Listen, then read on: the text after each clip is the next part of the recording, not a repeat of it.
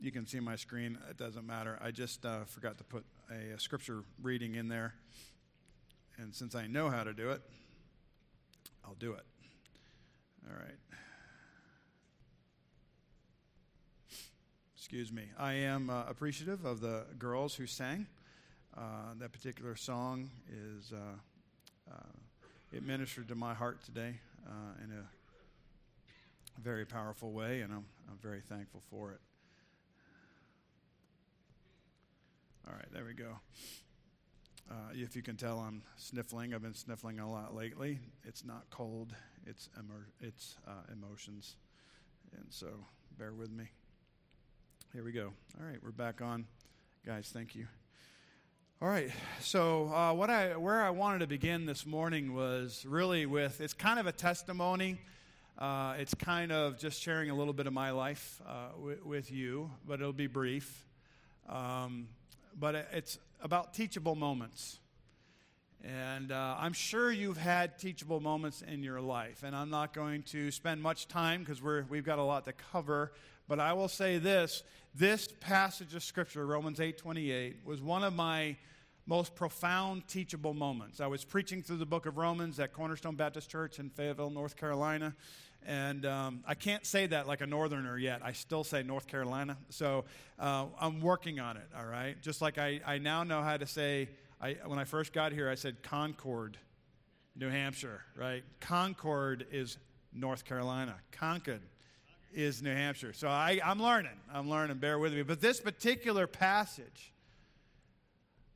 I got to it in the regular preaching of God's Word. I was going through one of the hardest times in my life. It wasn't ministry related. It was family related of sorts. And I came to this text. It says, and we know that all things work together for good to those who love God, to those who are called according to His purpose. Now, I may have shared this illustration with you before in private conversation or even publicly, but those teachable moments of life tend to get repeated. And this verse is telling us that we know something. It says we know that all things work together for good. I stopped there. I could not go past those words because I was being crushed in my life.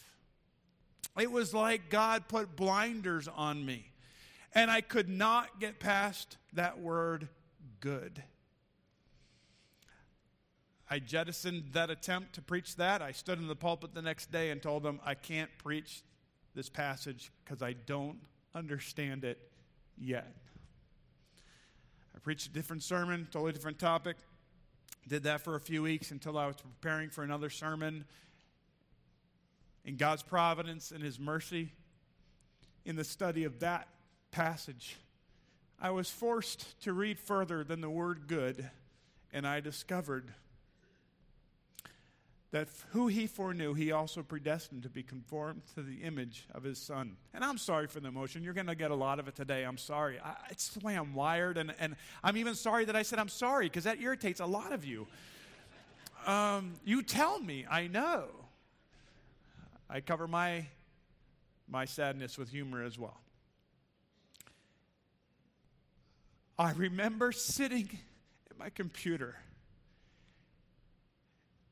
and crying out to God, you mean I'm going through all this stuff so I can look more like Jesus? I said, God, bring it on. And I switched gears and I preached that text the next day because I knew this, but I never knew it. That's my teachable moment. What's yours? Where have you encountered Christ? At a moment in your life where you're just like, it doesn't make sense, but in Christ it does. I think all teachable moments are anchored in the Word of God. True, teachable, God-honoring moments are anchored in the Word of God. All Scripture is given by inspiration of God It doesn't leave any category out. All of it is given by inspiration of God. It is God-breathed. And it is profitable. We must be in His Word. Why? So we can learn doctrine. So we can be taught what we are doing wrong. We can be corrected so we can do what's right, and we can be instructed in all areas of righteousness. Only the power of God's Word has the ability to do that for you and for me. That we might be people of God, complete, thoroughly equipped for every good work. That's God's desire for us. And our life should be full of many, many teachable moments. Just a few expectations for today. One, I'm going to challenge you to face the reality of your life. Both in the good and maybe not so good. I'm going to share part of my reality of which some of these emotions are being drawn from. I won't give you all the details. I'm just going to let you know some stuff, right? As an illustration. And thirdly, there will be an invitation. I don't usually give invitations. I'm not good at it. And I have prayed that God would do a work in your hearts today in one of three areas, or all three, or two.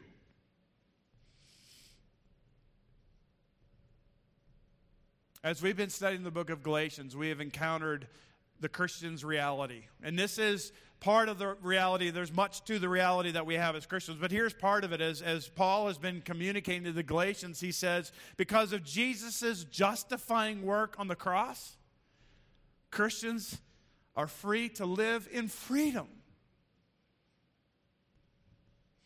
We are not to live in bondage any longer. We are no longer slaves to sin. We are slaves to righteousness. We are able to live in such a way that glorifies God. We could never do that before. We know that we are free when we see the fruit of the Spirit in our lives. That's what Pastor Joe preached on last week. I had one brother in Christ share with me recently, and I appreciate this. I do, and I'm just letting you in on some side chatter. As he reached out to me and said, Pastor, you've mentioned twice recently, as I had Jamie preach and Joe preach, that you had a lot going on. I wasn't busy. I was crushed.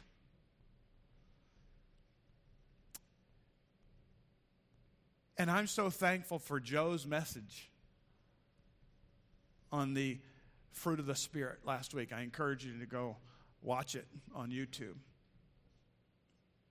We know we are free when we see the fruit of the Spirit in our lives. Well, let's just remind ourselves what that is. Galatians 5:22 says, but the fruit of the Spirit is, singular fruit, many manifestations of it, which all part of the fruit.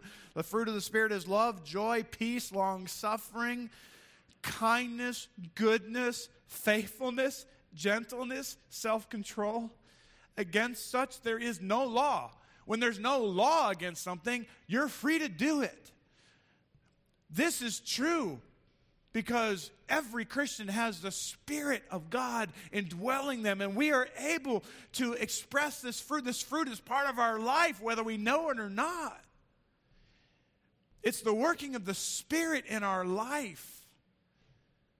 I do think, without going into the list of all the sinful stuff that goes on when you're not in the Spirit, but I can say, Spirit-indwelled people, is this true of your life?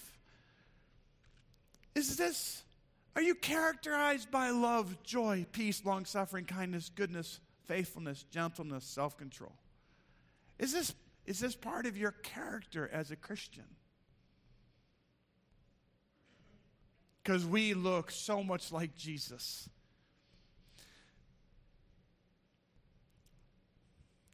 When people see this in our lives, He goes on to say, and those who are Christ have crucified the flesh with its passions and desires. Joe he covered that text. I'll let you look at the text for that, but I'll just say this. He made it very clear. It's once and done in Christ. It's been crucified. The flesh has no victory over the Spirit. The Spirit wins.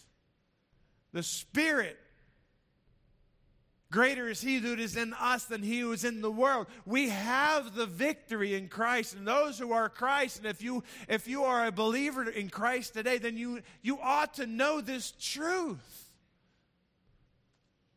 And if you are not a believer in Christ, you can't know this truth. But we want you to. If we live in the Spirit, let us also walk in the Spirit. This is the New King James translation. I actually prefer the ESV, fleshing it out a little bit more for us. It says, if we live by the Spirit, let us also keep in step with the Spirit. Why do I like it? It's not that the words are much different. If we live in the Spirit, let us also walk in the Spirit. Usually when you hear walk in the Spirit, you're thinking live in the Spirit. So although the New King James is accurate, that's not a problem. You can certainly go by it. I'm just saying this idea of live and walk, they kind of are synonymous. But if we live by the Spirit, let us also keep in step with the Spirit. I actually love this as a former military guy, right? You can always take the guy out of the military. You can't take the military out of the guy. I got a military illustration for this. But this is a military term. I can't remember if Joe pointed that out or not, but it's let's keep in step. How many of you have ever been marching, whether you're marching band or military? Raise your hand high. All right. Lots of you. Good. So you'll get this. How many are military? All right. Almost the same number. All right. I will say this. If you ever want to have a fun time, you go to the chaplain school on their first day where they practice marching. You will have so much fun. Bring your cameras. And that's what happened. I had 4 years of Army ROTC. I could march in my sleep. I knew all the different turns, left column, left flank, right flank, about face, all those different things, or to the rear march, all those different things of marching. And so we show up today, and I'm like, okay, here we go. I've been here, done that. And I'm standing there, and all of a sudden I realized there are cameras everywhere. I'm like, what is going on? This is weird. People are snickering, laughing. They knew what was coming. I did not. So we're marching, we had done, maybe we knew a little bit, you're just marching along. And all of a sudden the command comes, left flank, right? A column left means the first guy, right? He turns, and everybody then turns in like manner, right? And they all turn at the same spot, you go. Left flank means you all turn at one time, and there's this big line of people, right? You're all walking single file. They say left flank. You turn, and you're all walking like this, except for what happened? It was like a starburst went off. People started going everywhere. I'm sitting here like, what is going on? Laughter, all kinds of stuff, because they had never learned how to be in step. It had to be practiced. It had to be taught. Paul is telling the Galatians, let us also keep in step with the Spirit. Patterning your life. It takes practice. You may have a misstep once in a while. The encouragement is let's keep in step with Him. Joe made it very clear that we are saved by grace, but we are also, we live that way. We're supposed to live daily that way. So let's live in step with the Spirit. That's really what Paul is addressing here. And then Joe, you got to love Joe, right? He stopped there. There's one more verse in the chapter. What am I supposed to do with that? Right? I was like, well, Joe, there must be a good reason. But he actually challenged us with this. Walking in the Spirit, this is the way he described it. Living in active dependence on God. Living in active dependence. I think part of my motivation will be the active word here, all right, as we go through this text. Living in active dependence on God.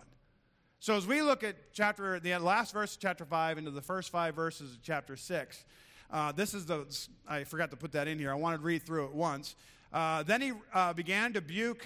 I copied and pasted and didn't do it right. I hate it when I do those things, all right? Here we go. I copy and pasted it, but then didn't actually fix it. So it is Galatians 5:26 through 6:5. There we go. We're back. All right. He says, on the heels of that verse, he says, let us not become conceited, provoking one another, envying one another. Brethren, if a man is overtaken in any trespass, you who are spiritual, restore such a one in a spirit of gentleness, considering yourself, lest you also be tempted. Bear one another's burdens, and so fulfill the law of Christ. For if anyone thinks himself to be something when he is nothing, he deceives himself. But let each one examine his own work, and then he will have rejoicing in himself alone and not in another. For each one shall bear his own load. That's the passage we're going to cover today. And so as we consider the Christian's reality, living in active dependence on God has some do's and don'ts. And so let's consider what we ought not to do, right? What we're not supposed to do as we're living in dependence upon God, active dependence. He says in verse 26, let us not become conceited, provoking one another, envying one another. This is a fairly straightforward command, right? Do not be conceited. And that word basically means, I love this, full of empty boasting. We all know that when a cup is empty, it's not empty, right? It's not, it doesn't have water or soda or milk or whatever it has, coffee, whatever. It has air. But we call that empty. And what Paul is saying, he says, listen, don't be conceited. Don't be full of empty boasting. We all kind of know the idea of what a conceited person looks like. We may see it or not recognize it. We may have to draw upon stories we've read. Maybe you haven't experienced it fully, but this is what we are not to be. We are not to be full of empty boasting. This is a theme that will run through the remainder, I think, of Paul's letter in one sense, this idea of conceited, being full of empty boasting. And then he kind of expands on it, expands on the understanding. It says, provoking one another. This idea of provoking is to call out to fight. I could name 3,000 movies where there's somebody, some bully that calls the wrong guy out to fight, right? I saw one recently where it was a scrawny guy calling out a guy that was massive, and I'm thinking, this is unrealistic, right? But he was taunting him. You know, the old poke in the chest? That's the idea here, right? He's saying, calling out to fight. He's challenging. He says, listen, don't do that. Don't be conceited. Don't be full of empty boasting. And part of this empty boasting is the idea of provoking one another.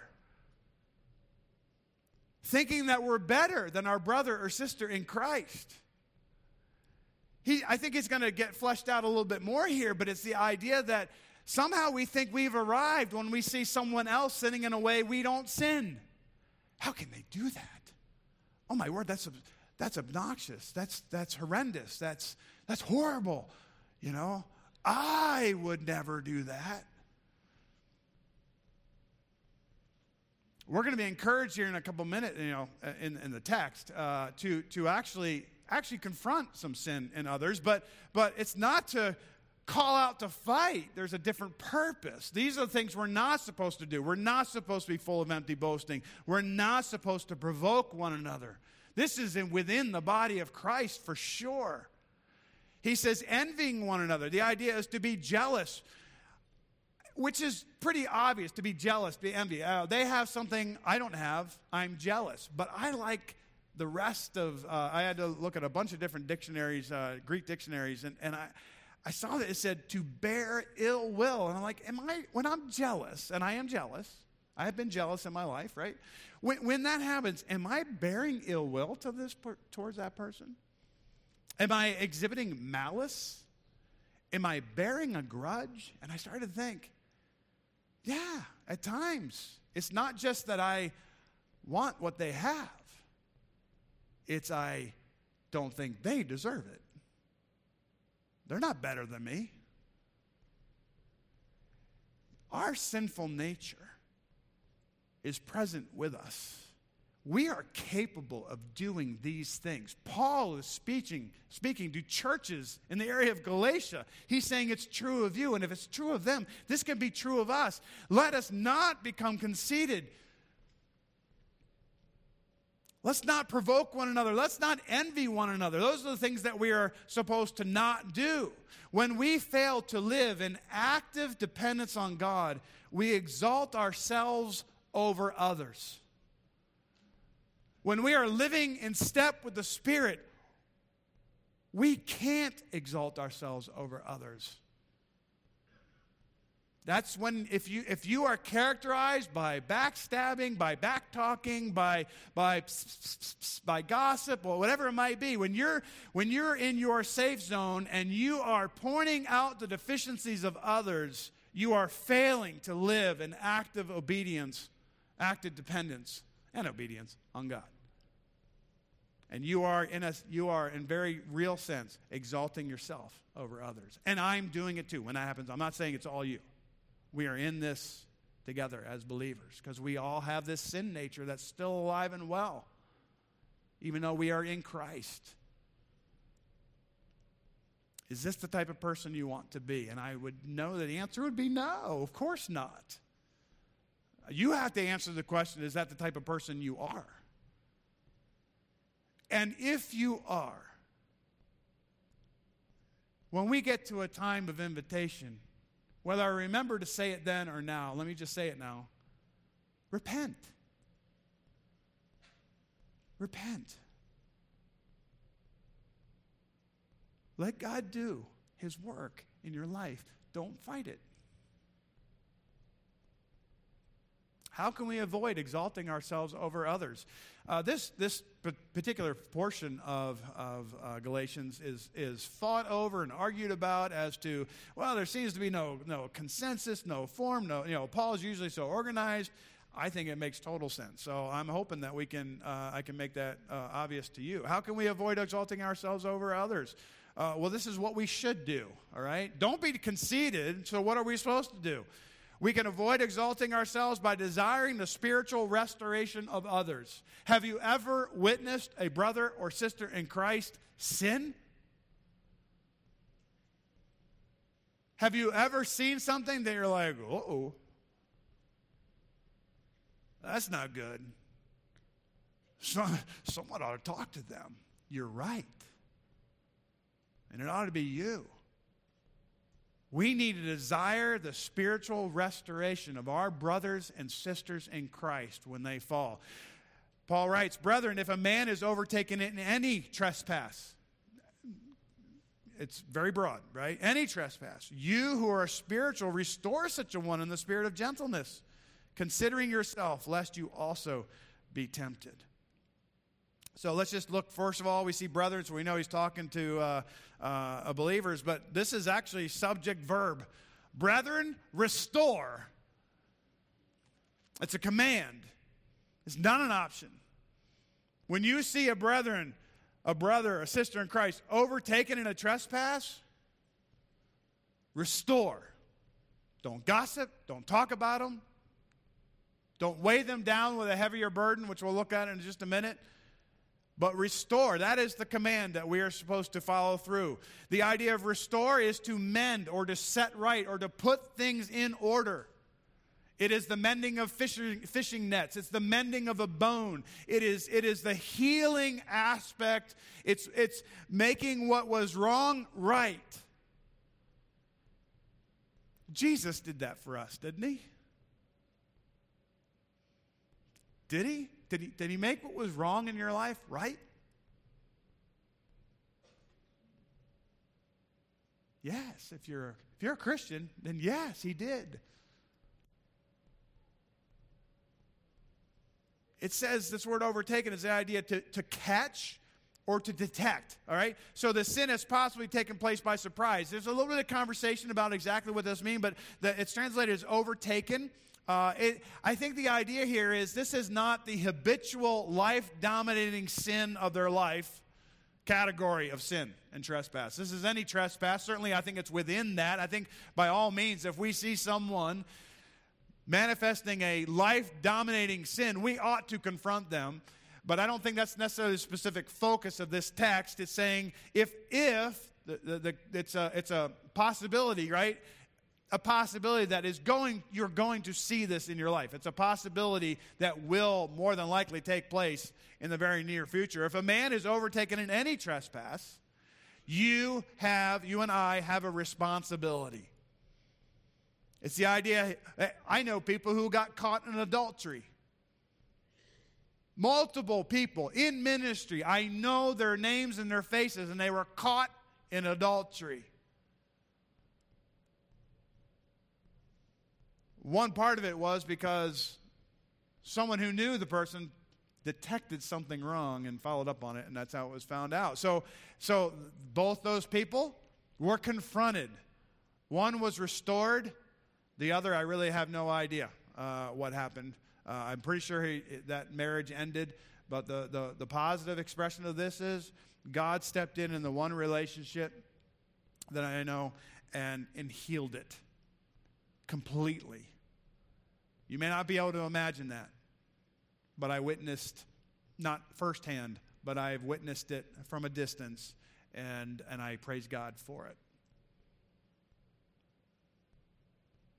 He says, if you see this man or woman or child overtaken in any trespass, you who are spiritual, the ones who have the fruit of the Spirit in their lives, we're not in a new section that just kind of, now we've passed the list of all the sin and all the fruit of the Spirit. No, this is an outworking of walking in step with the Spirit. It says, you who are spiritual, you who actually have the manifest, the fruit, it's there, right? You are the ones who are called to restore. And the you is plural. I thought that was fascinating. That we are involved in the restoration of those who have been overtaken in a trespass. We call it church discipline.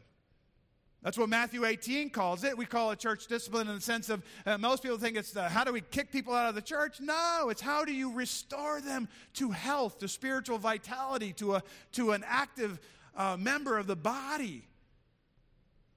It requires repentance on their half. It requires forgiveness on ours. And it requires an act of the Spirit to do His work in lives. And it says, you who are spiritual, restore such a one, whoever it might be.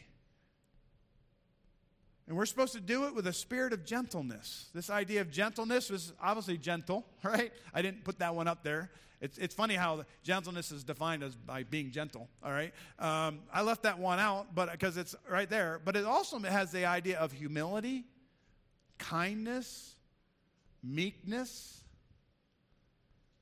This is supposed to be characteristic of us as we are engaging and restoring a brother or sister in Christ. Gentleness is part of the fruit of the Spirit. It's the same word as earlier in the text that we've already read. And so we're called to exercise that aspect of the fruit of the Spirit. And remember, restore, it's a command. You don't have it's not even a privilege. I got to be careful with that word. You don't have the option. You really don't have the option of ignoring a brother or sister in Christ who's sinning. You need to seek their restoration. To turn the other way is to fail to live in dependence upon the Spirit. To be actively engaged. He says the spirit of gentleness, it's considering yourself lest you also be tempted. I think it's is fleshing out a little bit more about what the gentleness looks like. And so I decided to just list it this way. A spirit of gentleness confronts sin. We see the word kindness and we're thinking, listen, the sin that the responsibility we have to confront is an expression of love to our brother or sister in Christ. It's not about us.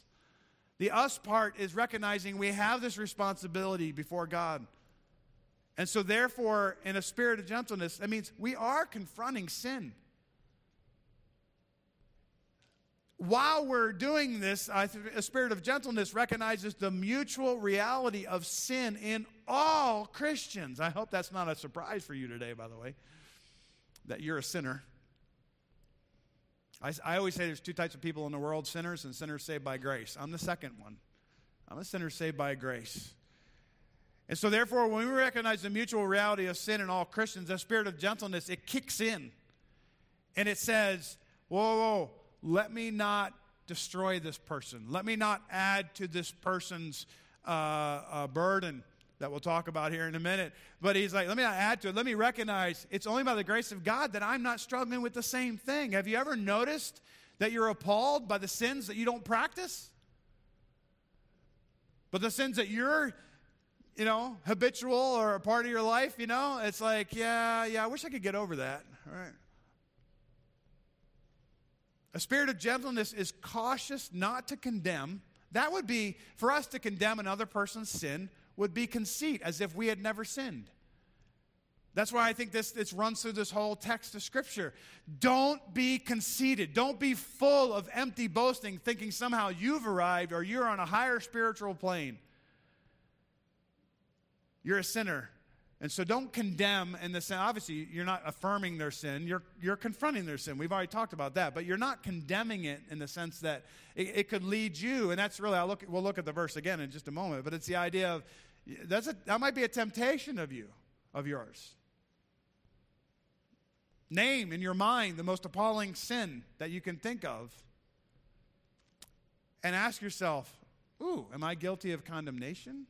Thinking somehow I would not be capable of that if I were having some other someone else's life.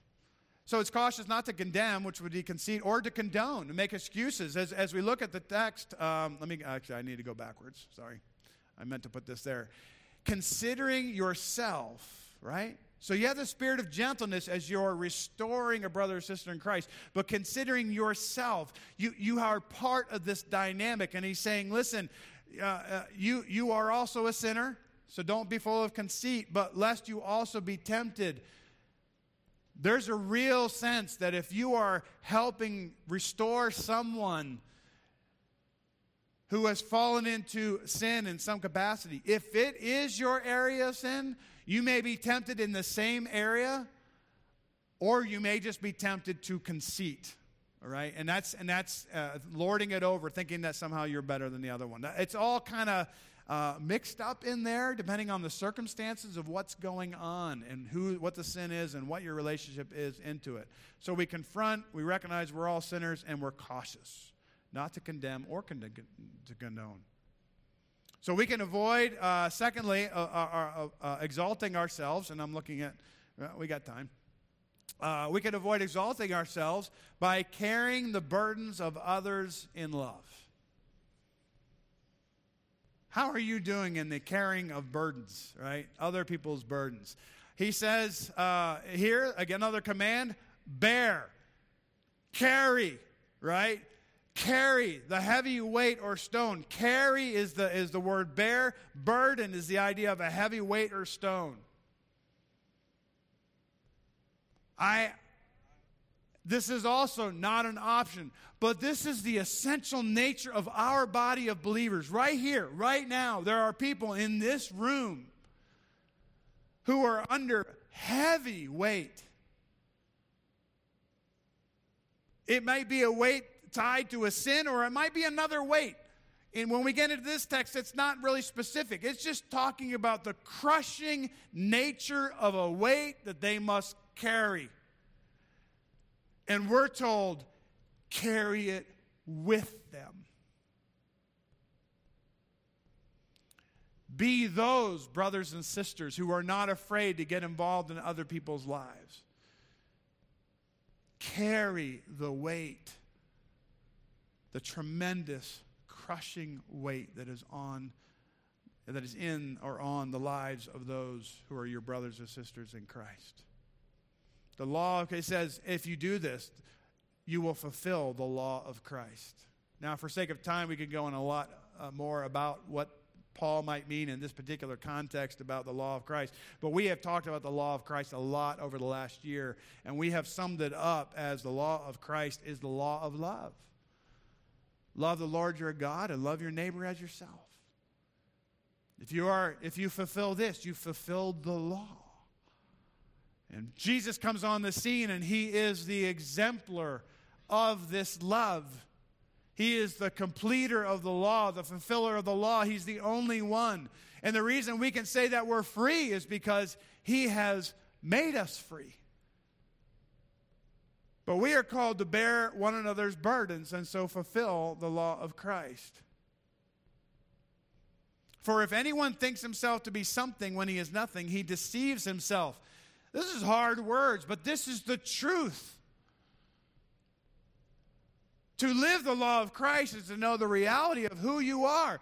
You and I are nothing outside of Christ. The only value we have is the value that God places on us. And the value God places on us, he says, out of love, I send my son to die on your behalf. You are nothing without Christ. Anyone believing differently is deceived. If you, and this is where I just ask you to own it if it's you. And if it's not you, don't own it. But if you are a holier-than-thou, Bible-thumping, whatever you want to call it person, stop. Just stop. There are people in our world and in our churches who are being crushed. And if you are somehow thinking that you're something when, according to Scripture, you're nothing outside of Christ, and if you're not acting in love in Christ, then you're acting like an unbeliever, right? There are people smothered, crushed by what life has dealt them in the sovereignty of God. And don't you dare think you've arrived. So that's, I will say it again, repent. Holier than thou people. I've been holier than thou. I'm not saying anything to you, I'm not saying to myself. There's a process of maturing that takes place in a believer's life. And part of that maturing process is to understand we are nothing outside of Christ. And no matter how vile the sin might be, and I'm not going to put names on it, because when I do that, I target a group of people that should not be targeted. Groups of people that should not be targeted. Because it is only by the grace of God we are not struggling with other people's sin. Have you ever felt the crushing weight of sin in your life? Have you ever felt the crushing weight of life, of difficulties, where you feel like you're all alone? And your brothers and sisters in Christ can come alongside and they can add to the weight, or they can help you carry it. What kind of person do you want to be? I know what I want to be. This is the Christian's reality. But now I got to just share my reality, and for sake of time, I will try to make this brief, and I will try to move through it. I'm not going to share details. I would kind of be pointless, to be honest with you. What I want to do in this particular illustration of my reality is to brag on the power of the Holy Spirit working in the lives of you.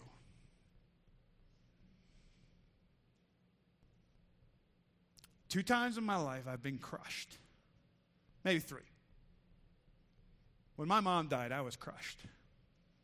I was better prepared for my dad. It wasn't that I wasn't sad. It wasn't mean I didn't love him as much as I loved my mother, but I will say that I wasn't crushed. So I was crushed with that. Second time was the one I shared at the beginning. All things work together for good. Crushed. Don't get it.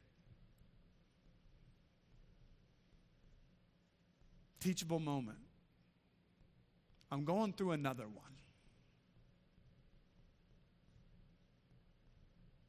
The last month and a half have been the hardest month and a half of my 26 years of ministry. And I say that in full recognition that those that love me in this room are going to be like, oh no, poor pastor. No, this is my reality right now. And it's good. Because all things work together for good. Do you believe in the sovereignty of God, that things happen in your life and He does things to make it true? Every time I consider going through a book of Scripture, and I didn't do it for this one. So it's not every time, but it is now. I ask God, what are you going to teach me through this? What are you going to bring about in my life, in the life of the church that I'm pastoring? What are you going to bring that's going to help us bring this truth home?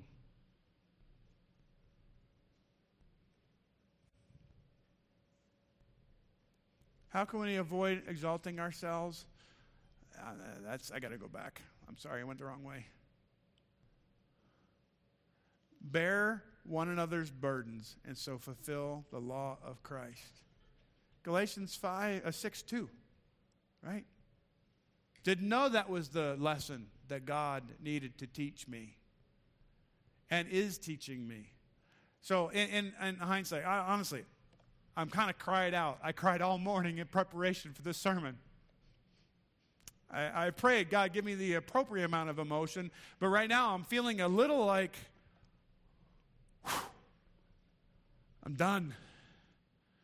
But this is my opportunity to brag on the Holy Spirit working in your lives. When I felt that God was being silent in my life. You ever felt that?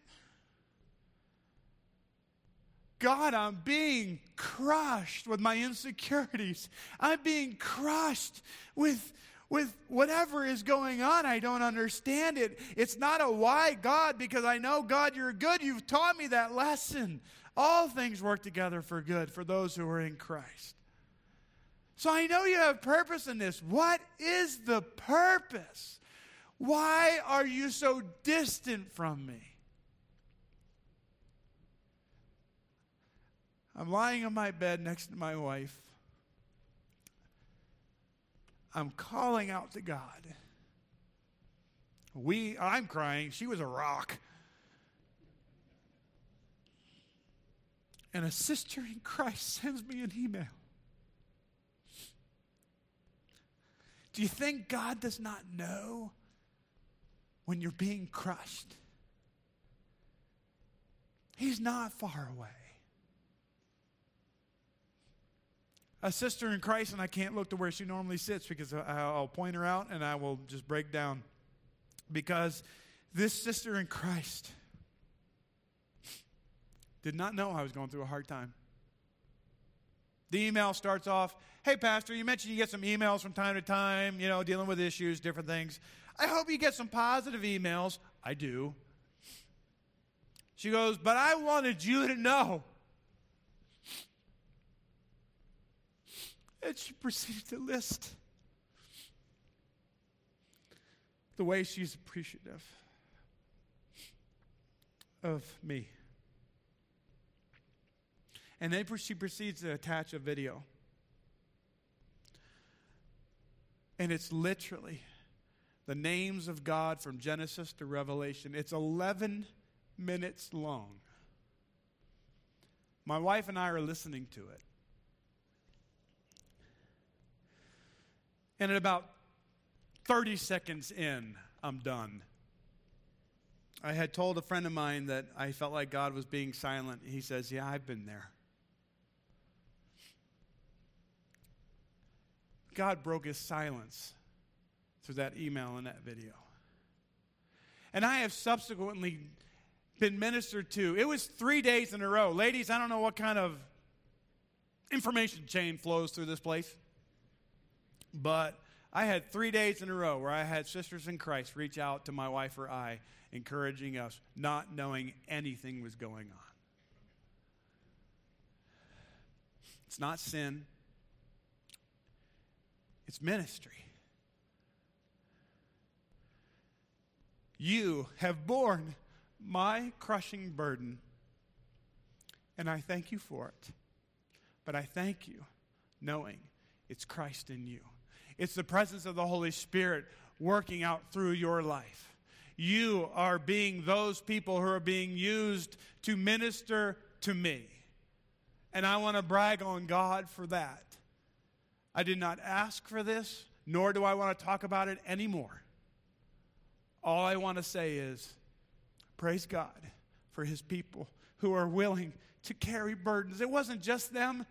There are people who know what's going on in my heart and my mind, and they're there for me.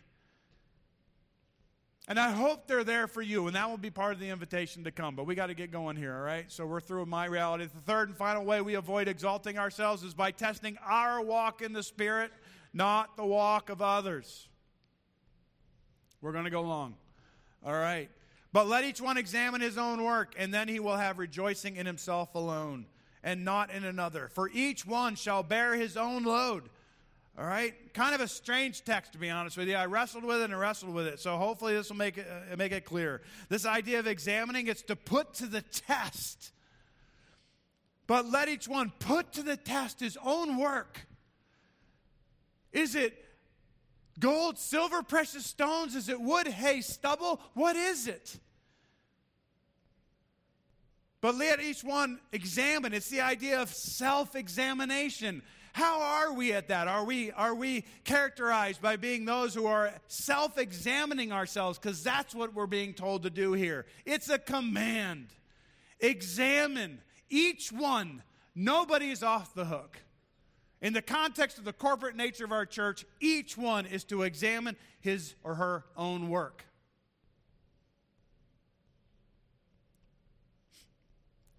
I noticed as I was going through it that it talked about his own work, and at the very end here, we have for each one shall bear his own load. I'm not sure if there's a relationship there or not, but it stuck out to me, and I think there may be, because I want to talk about what the work is, and I want to talk about what our load is. The word load at the bottom there is different than the word burden. The word load is the idea of cargo. I added the word personal because we're in the context of each one. Personal cargo. It's the idea of how you have your backpack on. You're carrying the things that you're supposed to carry. You're carrying the things God has told you to carry. He has put in your life to carry. Those things are good. Although they might be difficult, they're good. This is not the crushing burden. It also says for each one shall bear this load. It's the idea of a future orientation, possibly pointing to the judgment of works of Christians, right? There's coming a time. I don't have the scripture verse up. I knew I was going to be running out of time. There's this coming judgment. Not judgment for salvation or sin. That's the great white throne judgment. That's going to take place where the sheep and the goats are separated. But there is a judgment coming for Christians that is going to evaluate our works in this life. We are called to walk in step with the Spirit. That means that we're supposed to do what God has called us to do in the way God has called us to do it.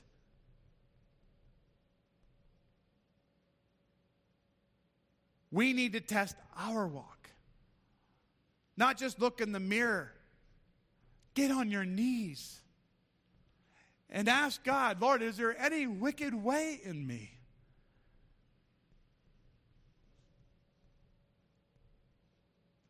We really are prone to to test the work of others, the walk of others. It's so easy, folks, and we need to not do it. And I think it's pretty obvious, so I got to keep going. So I'm asking you, as we head towards an invitation, what load are we supposed to carry? What load is it? Well, I can't say it exactly the way what Paul had in mind, but I can say this. From Matthew 16:24 says, Jesus said to his disciples, if anyone desires to come after me, let him deny himself, take up his cross, and follow me. Pretty clear. He says elsewhere in Matthew, come to me, all you who labor and are heavy laden, and I will give you rest. Take my yoke upon you and learn from me. There is a yoke attached with following Jesus. Pick up your cross, deny yourself, pick up your cross, follow me, right? Then he says, listen, I'm going to give you a yoke. Take my yoke upon you and learn from me, for I am gentle and lowly in heart, and you will find rest for your souls. For my yoke is easy, and my burden is light. God will never have you carry a crushing burden without providing you a means of those around you to help.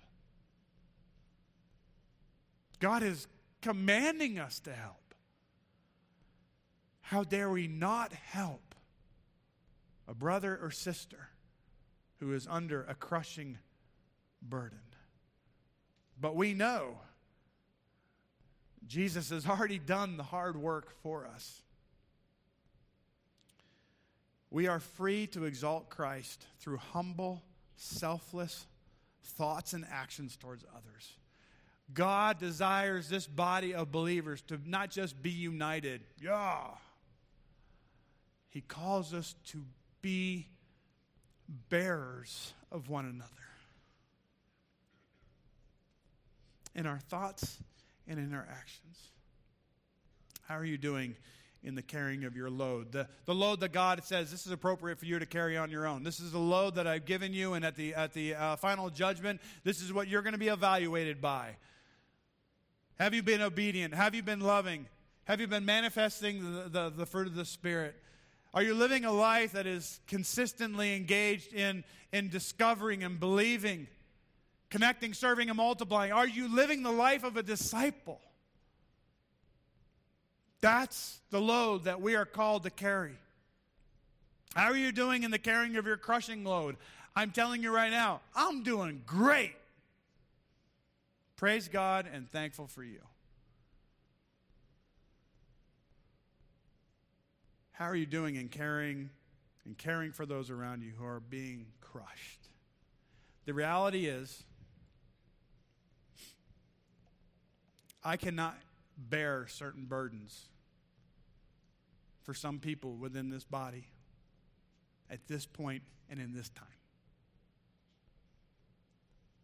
Because my decisions are part of the burden. My decisions have impacted your lives at different stages, different levels. I'm not negating the fact that I am called to make decisions, but I really praise God that although I have to make decisions, you are there for your brothers and sisters to help carry the load, because I can't do it for certain people at this time. And you can. Restore them with a spirit of gentleness and love them as Christ loves them, as I love them.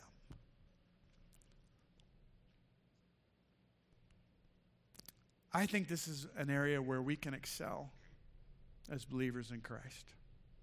So walking in the Spirit, living in active dependence on God, that's what we're called to do. Stay in step with the Spirit. But it doesn't just stop with you. We need to be living in active dependence on God with our brothers and sisters, or we're not a healthy church. The scripture reading today was Jesus talking to his disciples. And we've looked at it a couple different times here, but let's not lose sight of who it is we came to worship here today. The crushing weight of sin was dealt with on the cross. And we have the ability to live a life of freedom. Live a life that glorifies him.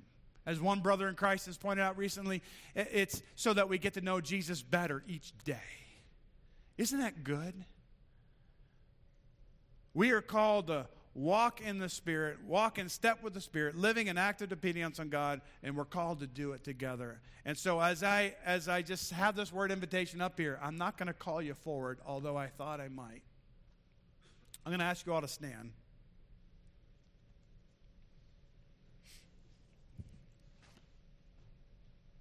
We're not going to have the final song. I'm going to ask you to stand. And I'm going to ask you to keep your eyes open.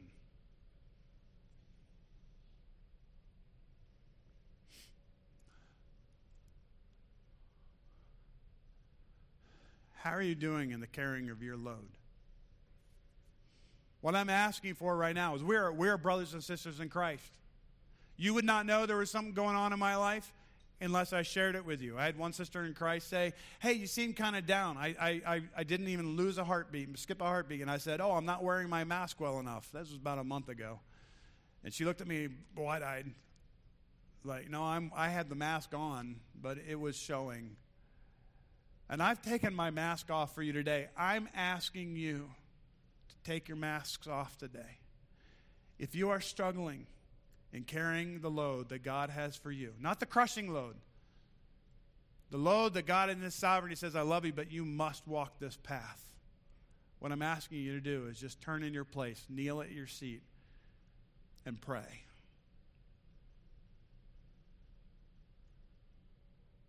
And I mean it. This isn't for show. Because as we go further down this list, you'll have an opportunity, Lord willing, to minister to others. How are you doing in the carrying of your crushing load? Right?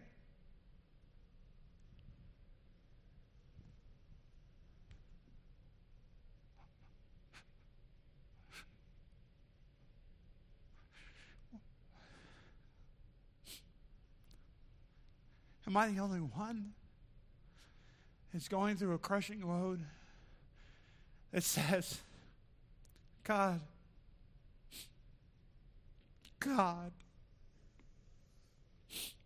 I can't bear it alone.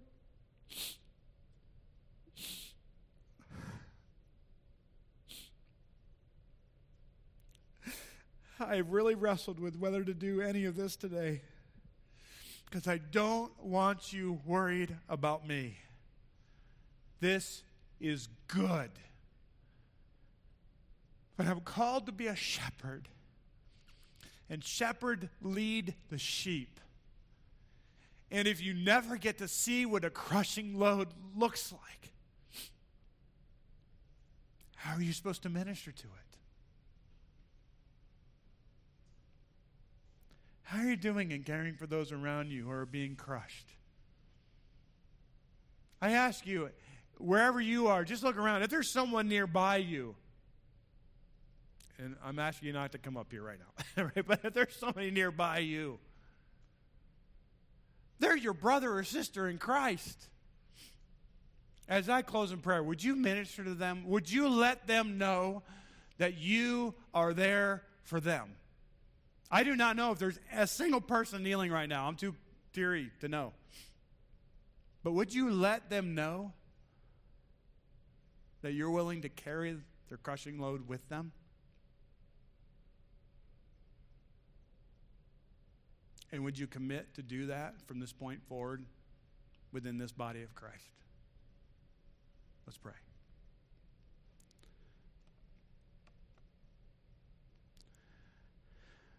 Father, I have no idea what's going on in the hearts and minds of your people right now, but I do know this. You're an awesome God that will never give us more than we can handle. You have expectations of us as disciples of Jesus Christ, and we are called to live those day by day. But then there are those teachable moments where you see fit to allow us to endure crushing loads, crushing burdens,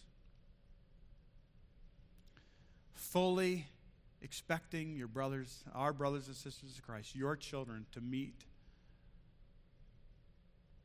that need and to help carry that load. And Father, maybe I am the only one today with a crushing load, but I thank you for the brothers and sisters that have ministered to me. It has been tangible. It has been a declaration of your faithfulness to me, that you are God and you have not forgotten me.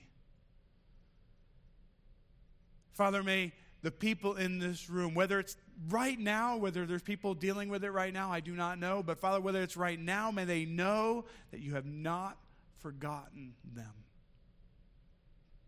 And then you have just provided a sermon to confront all brothers and sisters in this room with your demand of obedience to carry the burden with them.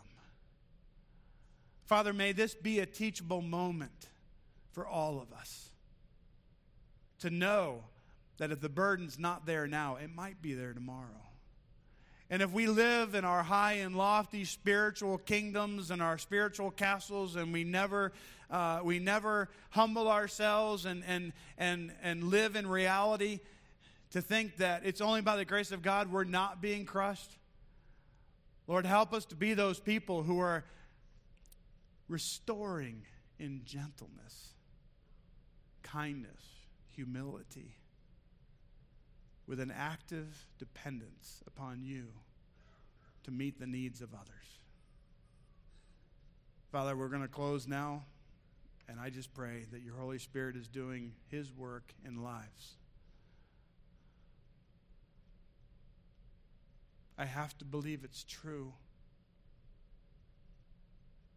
because we're all here every Sunday